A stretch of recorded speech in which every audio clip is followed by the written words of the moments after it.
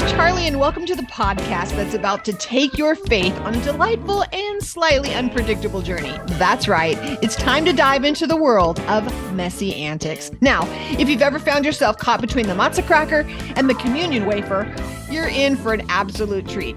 We're here to chat about all things Messianic and Torah, and let me tell you, it's a roller coaster of divine proportions. Think of us as your trusty guide in this biblical amusement park. We're going to explore the highs and the lows, the challah bread wins, and the wandering in the wilderness fails. Get ready for candid conversations, guest appearance by prophets, well, maybe just their descendants, and discussions about what it's really like to walk out this whole word of Adonai. So whether you're a seasoned sukkah assembler or you're just wondering about what on earth is a mezuzah, join us for some laughter and maybe learning a little bit about this holy chaos. After all, life is messy and faith is full of antics. I think I say this all the time, but I think this is going to be my favorite. So I met this next speaker, which of course, if you're watching on YouTube, you can see her. And if you peeked already, you already saw the graphics, so you know who this is. But just in case you didn't, I'm going to give you a few little tips. Maybe you can try to guess. I met this next guest at Surge last year, and she brought down the house. Girl was on fire. She has such a passion for God's word, a passion for the letters, the words, the language. And I was so inspired by her. I love when someone inspires me. You know, you're inspired not because I want to be that person, but I'm inspired because I want to do what I do better. And that's how I felt. I left there with the baby leapt, and I wanted to do things better. And that's how she inspired me. So I'm going to let you know that it is Huldah Dauid, and she is the founder of Her Royal Roots and Royal Roots Hebrew Academy. And she has an unquenchable heart, as I was saying, for God's word and the unity of his set apart people. Oh, and you know her for 5 minutes. You're going to know this. I added some things. She is the mom of 2 beautiful girls. And I know that she's a lifelong learner, currently getting her doctorate degree in education at Fresno State. And then there's the books. Okay, so before you start talking, Miss Huldah, I have to just say, I have given all the books of yours away. So these are the 3 I have left. So here's the 3 I have left that I just recently, for you guys, when I do my shelf indulgence moments in podcasts or on the Messianic Lamb and everything, I talk about shelf indulgence every week. This was what on the shelf indulgence list was this 21-day devotional, especially as we were going through the month of Elul. I really encouraged you guys to get into this book, but such a great book. Okay, I'm not going to spend a lot of time. Wisdom Builds, such a good book about, it's basically a Hebrew dictionary. That's how I felt like it was. Such a great book. Everyone grab it. I'm going to have all these linked. And then the one I'm loving right now is her latest one, Emerge. And I'm just going to say, I have to read this one. I've tagged it for myself and I loved it so much. I actually sent a picture of it to my daughter. I want to frame this. It says, my daughters are the fierce expression of every ounce of my suppression. They're wild and free, flame and fire. You both inherit the purest part of my fiery soul. Your heart's sincere desires will never be quenched. Huldah, that's beautiful. Welcome to Messi-Antics. Hi. I don't even want to say anything anymore now. You said so many kind things. I'll write you a check later. No. Oh my gosh.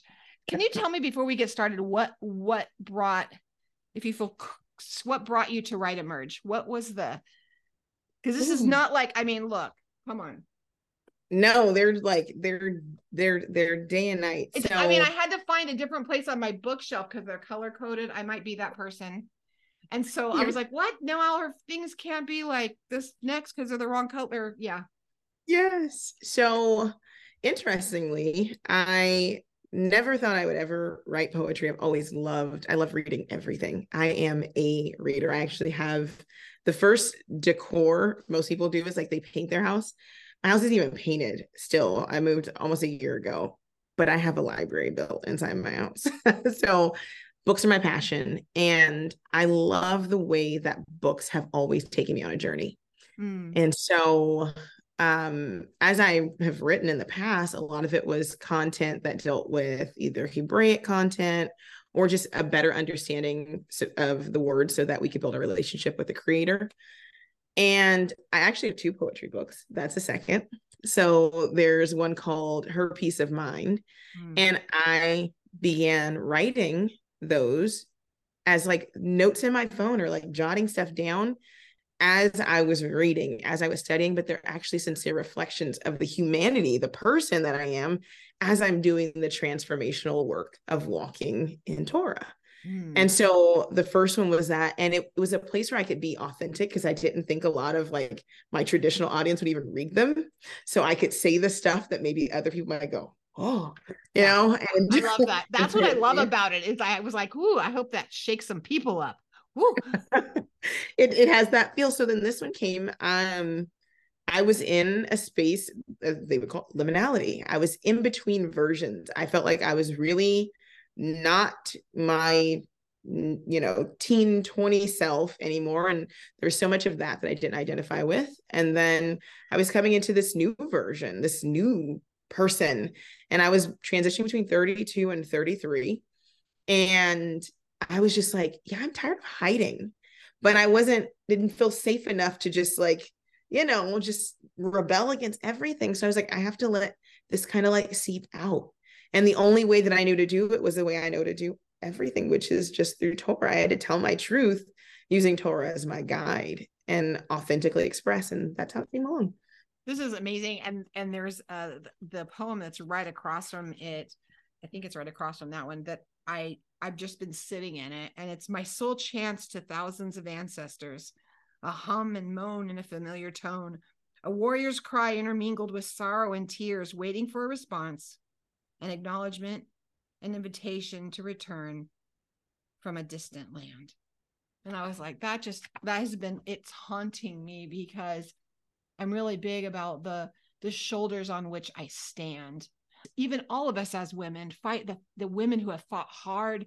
And now what do I get to do? How do I align with his plan, his Torah, and the plan for women to be able to stand in that Ezer Kenegdo role and actually walk that out? Self-proclaimed biblical feminist. Thank you very much. I tell people, I'm like, oh, I'm a champion for all things, but I'm first a champion for women. Yes. If I'm not, who else will be? Exactly. Like, it's definitely necessary. I love you embrace that liminal space. You really embrace that moment where you're stepping in, like during that, there is that season. And I'm excited. I pray that I get to know you when you get to step into the next phase. It's fun as you walk through those phases. I feel him, and I feel it's just a great embrace wherever you're at in your life right now, women, whatever age you're at, just embrace it and feel brave in where you're at. Part of that bravery, what would have come with you first coming into Torah life. Can you tell us a little about how Torah was revealed to you? Okay. It's one of my favorite stories, actually. So at the time, I was married. My husband was a Christian pastor. We have an age gap. And so I was young, and I didn't understand all the decorum of church, even though I was like a church kid. Like, you can say I was born in church because my mom was a really young mom. And I think I'm that kid where she was saved by the time and baptized when she was 5 and on fire for the Lord. I was that kid. I got kicked out of the Rosebud choir though. So I wasn't all that great. But I knew church, but I didn't like the churchiness of church. I just never really felt like it just didn't fit with me. Okay, millennial. So I ended up, we were married at the time, pastoring a Christian church, and I was studying. And I remember I came across the word worship. It was reading. It was in Isaiah. And it's like, what does that mean? It was just like, it arrested me. Did my very first Hebrew word study. And it was 2009. And all I had was a Zondervan Hebrew Greek Bible dictionary. I found that keyword, that Strong's, and I flipped to the back.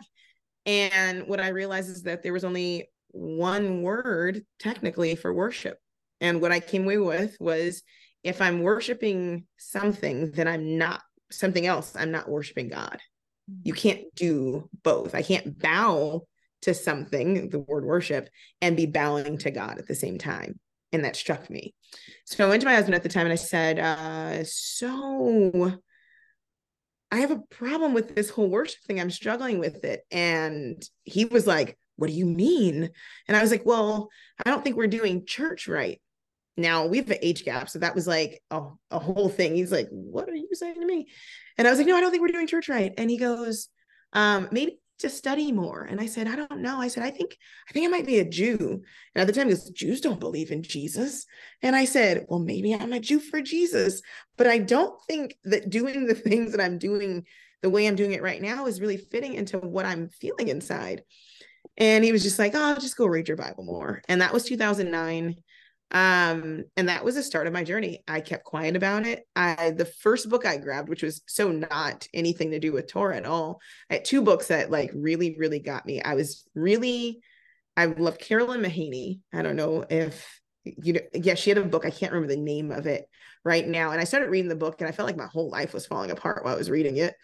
And it was about like God's design for women. And I'm like, okay, this is something that I hadn't really focused in on before. And then the other one was a Watchman Nee book. And it was a book called Sit, Walk, Stand. And those two books really began to challenge my traditional Christian views about the Bible. Watchman Nee was a Chinese, so he was a Buddhist convert to Christianity. And then Carolyn Mahaney was a Christian, and it led me into, you know, the Oswald Chambers and, you know, all those others. And I realized that people were actually really invested in their spiritual walk within the traditional church construct. And so it gave me an invitation to lean in. And so I started teaching myself Hebrew. And that was it. That was it for me. It really was very non-traditional. I didn't have a Hebrew teacher or anything. And I was just like, I just want to know what things mean because I just want to be obedient. And that was the catalyst for my walk. I didn't know any of all the things I know now. All I knew was, if this is not it, then I just need to know what is. Oh, that's so good. I'm loving in each one of these interviews. I've yet to hear someone say, oh, someone sat with me and they took me through the ABCs of Torah walk. And then I got a track and then they gave me a video series to watch. And then every person has said, I'm reading, this word popped out, this popped out. And then I started going down the trail and all of a sudden it was like Alice in Wonderland. You're like, I fell down the rabbit hole and then things just started looking different. And even though it's something I'm like you, I don't remember getting saved. I was born in church. I'm sure I say the same thing. I was born there. I don't even know. I don't remember. And I mean, someone was running up and down the aisles speaking in tongues, and I was laying in the back row. My mom's giving birth, and no one noticed because it was loud. I mean, I don't know. I was just always there. And but what was beautiful is I was living in Merced at the time for me, and it was that I was prepping for a sermon. I was pastoring at a church there, and I opened up the Word, and it was that, why is Easter and Passover 3 weeks apart? And then I started digging, and there was nothing. There wasn't anything. There was nothing. And then I finally found like, oh, there's First Fruits of Zion. And I started getting the little binders and the videos. And there was, you know, some things then, but there was nothing. And if you're watching, I want you to be encouraged, whoever it is you're praying for. And you can pray that God brings people that will ignite the word in them, but it's written in their DNA, right, Huldah? Like the word is in their DNA. It's written on there. It is set up that we are programmed to respond to that which created us. And so I think sometimes we get caught up in that. Like, what does that look like? And we want it to look the same. And I tell people all the time, you know, some people are like, I realize that if you come from a Black Baptist background, then it's like 3 days and 3 nights. So you can't count 3 days and 3 nights from Friday to Sunday morning. It just doesn't work out. And that like was blowing people's minds. And then you had people who were like, you know, the holidays and this, and then mine is a little unconventional. I just wanted to know if I was worshiping right. And so listening is so important as we're trying to get people to understand where we are. I tell people, I don't actually lead with anything that happened to me. I'm always interested in what God is doing in a person. And so I'm listening for that thing. Everybody has a thing about the religious construct that is not the way Yah has it set up, that is agitating them. And I wait for that thing to come out. And then I ask, so what do you think God says about that? Because that's their point. That's their catalyst. And it could be a wound. It could be a good thing. It could be a bad thing, but everybody has something that the Father's nagging and pulling their heartstrings on. And I believe my job is to find what that is and then to lean in with them on that thing and not interject myself. Do you all hear that? You don't have to fight them. You don't have to get into these battles. We don't have to make sure I have all of my apologetics down so that I can give them all the right scripture verses and make sure I can show them exactly, oh, this is why Peter's vision meant this, and this is why this is none of that matters. Did you hear her lean in and listen to what their trigger point is? What is their wound? Recently I had a pastor's wife, she and I meet, and I sit and listen, and it came out. Why do you think Paul was so against women? Because I don't feel that's true. And I said, it's interesting. And then we got to start talking about that because that was her point. And it was really bothering her. And she's like secretly, coming out of a Baptist church and they're in a non-denominational, but still, let's be honest, it's Baptist. And yes. they're really struggling about letting women teach. And she's really frustrated with that concept. And she said, well, at least they're coming to the table. I said, are there women at the table? I'm just saying, right? What women are coming to the table to help with this discussion? And she's like, oh, good point. There's no women there. I'm like, okay. How do you feel about that? What do you think God says about that? Right? So you don't have to have the answers. Let's free everybody up right now. You don't have to have the answers. Just keep asking. Just have all the questions. Right. That's very Hebraic. It is. A good rabbi just asks a bunch of questions. Right. Every great journey starts with a question. I had a therapist and she has a book, and I read the book, and that's how I ended up finding her. And that's a whole nother story for probably another time. But her book is called The Wisdom of Not Knowing. And when you did the thing at Surge on being a control freak, I felt attacked. I am a recovering control freak, and not so much over other people, but I'm my own worst control freak. I don't give myself any room ever. And I read her book on the wisdom of not knowing, and I'm like, just the title arrested me, The Wisdom of Not Knowing. She was like, oh, the fertile void has all the answers. I'm like, fertile void. Right. So I agree. We have to allow people to return to the state of a child, as Messiah talked about. It is in being inquisitive that we actually begin to understand. It's not having the answers. So I tell people all the time, if you ever come to me with a question, I'm only going to ask you more questions. That's how Christ led. You add a question, he asks more questions. Why? If I tell you, you're not going to believe me anyways. Who do you say you are? You didn't say I am, right? Because you weren't going to believe it either way. Right. It's the same thing when people are exploring their faith. Let them ask the questions, ask them questions back. And the question begins to stir up and grow new neurological pathways, and they begin to explore those things. They need boxes to put the information that they're seeking for in. So I'm just like, I like to help you pack and unpack, but I don't have any answers. That's beautiful. I wrote really big, the fertile void has all the answers. I'm done. I'm undone already. That is so good. That's good. And I hope you all hear it. Just ask more questions. That's so loving. It makes you the soft place to land. They leave and think, oh, I had the best talk with her. It was so powerful. And you're like, I didn't say anything. I just asked a bunch of questions, and you did all the talking, and they had the best time. But they, like you said, they start seeking, they start looking for answers, and it's so fun. So in the process of growing, can you tell me some fun, messy story about this journey? Like, do you have a fun one or two stories about maybe a feast or a Sabbath or something fun that happened to you in this process? Because some of us think we have to get it all perfect. And I want everyone to know in this question, none of us do. So I have two, and they're pretty funny. So I don't know which one to tell first, because I want to like smooth it over with the worst one with the funnier one. So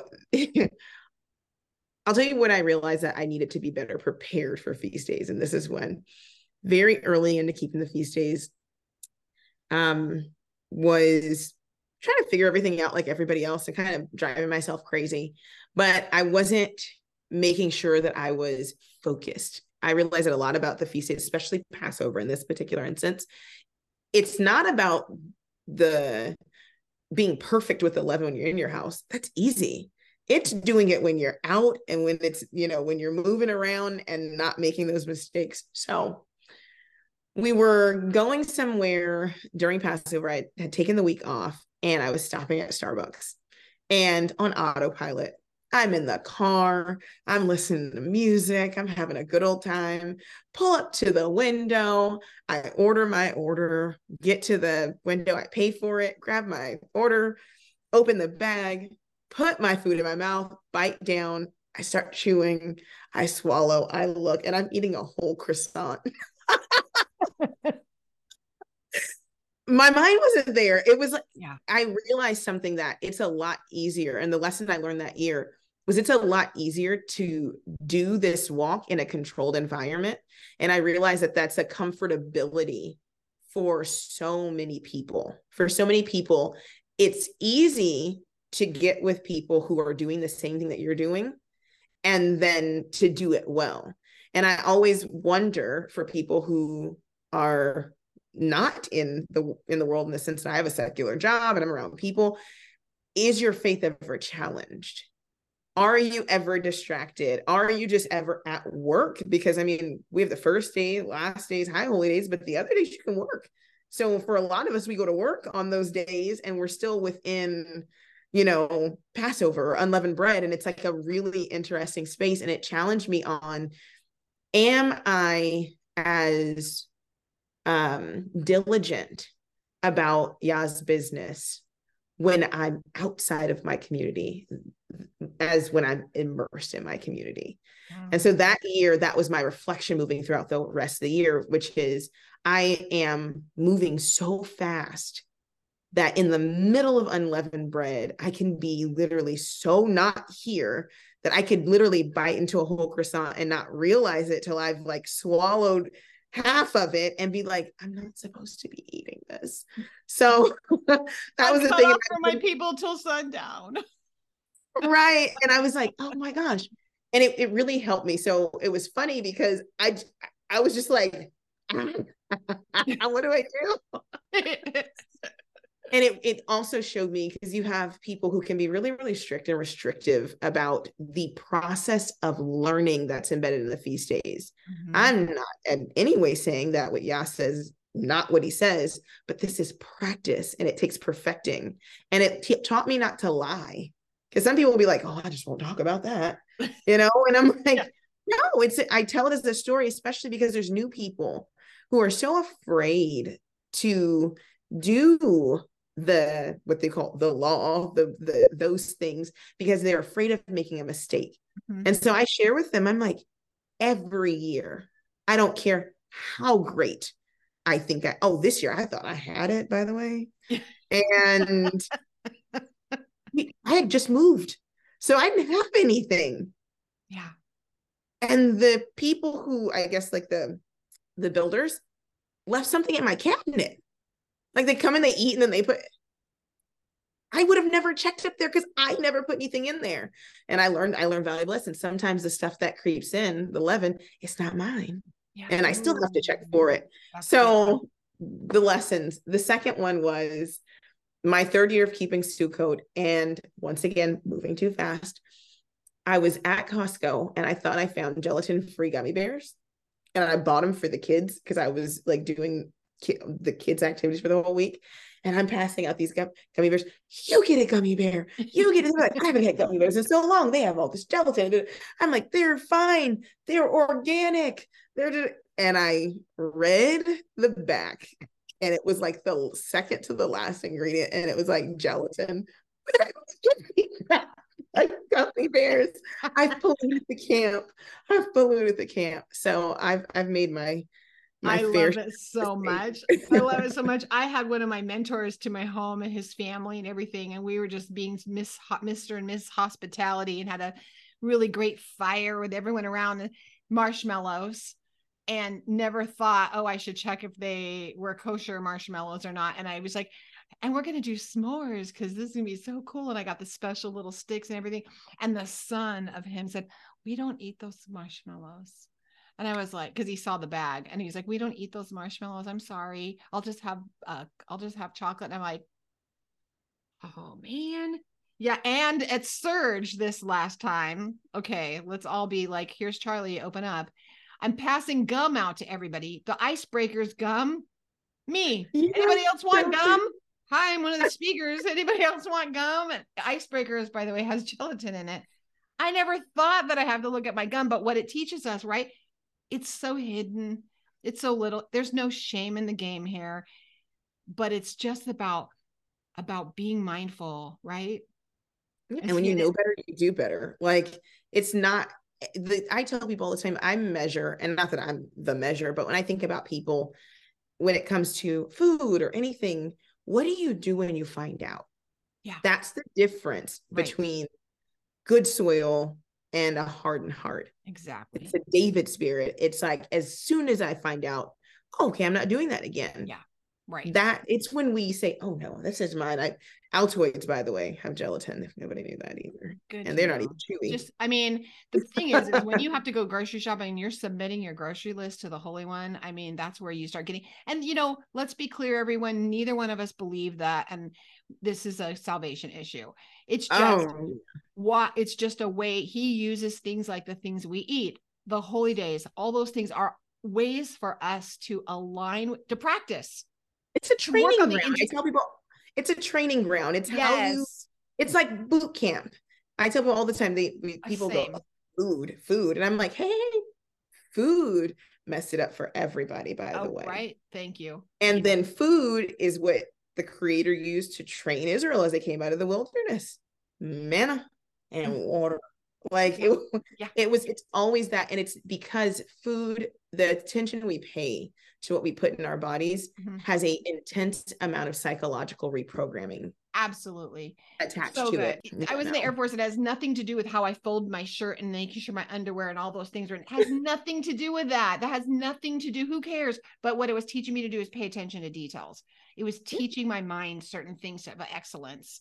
What's my next best step of an act of integrity? What's my next, how do I do this? I can't hide behind, it's all right here. I love that. So I tell people all the time too, I don't lie about food ever. Like people go, oh, does that not taste good? My kids they've only been in Torah, so they don't know anything else. They've only kept feast days. They've only eaten kosher. They don't know. And so I tell them, no, it tastes great. It's not about what something tastes like. And it's like, that's a learning process, I think, even passing it down, because they're always, I don't know what they're going to do when they get to adults. I would like to hope that they think, oh, mom's really cool and what she has is doing is really cool. But I don't want them to grow up and then go out in the world and eat something and then go, she lied. Yeah. She said this was terrible. It's amazing. Yeah. I'm like, that's not what judges things on whether they feel good to us or whether they don't. It's to see, if it is good to you, would you give it up for me? Yeah. It's a cause I said so thing. Yeah. Hey, I got some rapid fire questions for you. First one, what's your favorite subject in school? History. What's your favorite dessert? Anything chocolate. Finish this phrase. The way to my heart is books. What dish do you cook best? Tacos. What is one of your nicknames? Oh gosh, HD. HD. Okay. All right. After 9 o'clock, I turn into a rapper. Oh, love it. Hey. Okay. What would be a good spy code name for you? Maybe we need to change this to rapper name. But what's a good spy code name for you? Stealth Force. I love it. Okay. What would you ever try stand-up comedy? Yes. I totally get it. Would you rather have regrets about action or inaction? Regrets about action. And what makes you hopeful? Hope. Can I want me to give you more of why hope makes me hopeful? Uh-huh. Yeah. Hope makes me hopeful because I understand what hope is. And so hope from a Hebrew perspective is the idea that the seed is already present in the soil, and it just takes the perfect season of watering for blooming to happen. So as long as the seed is in the soil, I just have to wait for rain, and then I'll bloom. That's beautiful. Thanks for hanging out with me. So tell us the best place to find you. Where's everyone? They want to stalk you. Where's the best place? If you want to stalk me, I would probably stalk me on Instagram. If you want to Okay. see me in another light, you can find me on all the other stuff in the other places, but find me on Instagram. Huldah Dauid on Instagram. That's cool. I'm going to put all the places and the links down in the show notes. And everybody, thanks again. Thank you for hanging out with me. And take a minute, you guys, stop what you're doing right this second and click the subscribe button. If you want to know when new live podcasts hop it on, just hit the little bell, and that way you get the notification. And you guys, one last thing, you guys have to start watching for the surge details, because they'll be coming in the next few months, and you don't want to miss it. I promise you it will sell out. You will want to be one of the first persons, right, Huldah, to register. Absolutely. Absolutely. I mean, it's going to be good.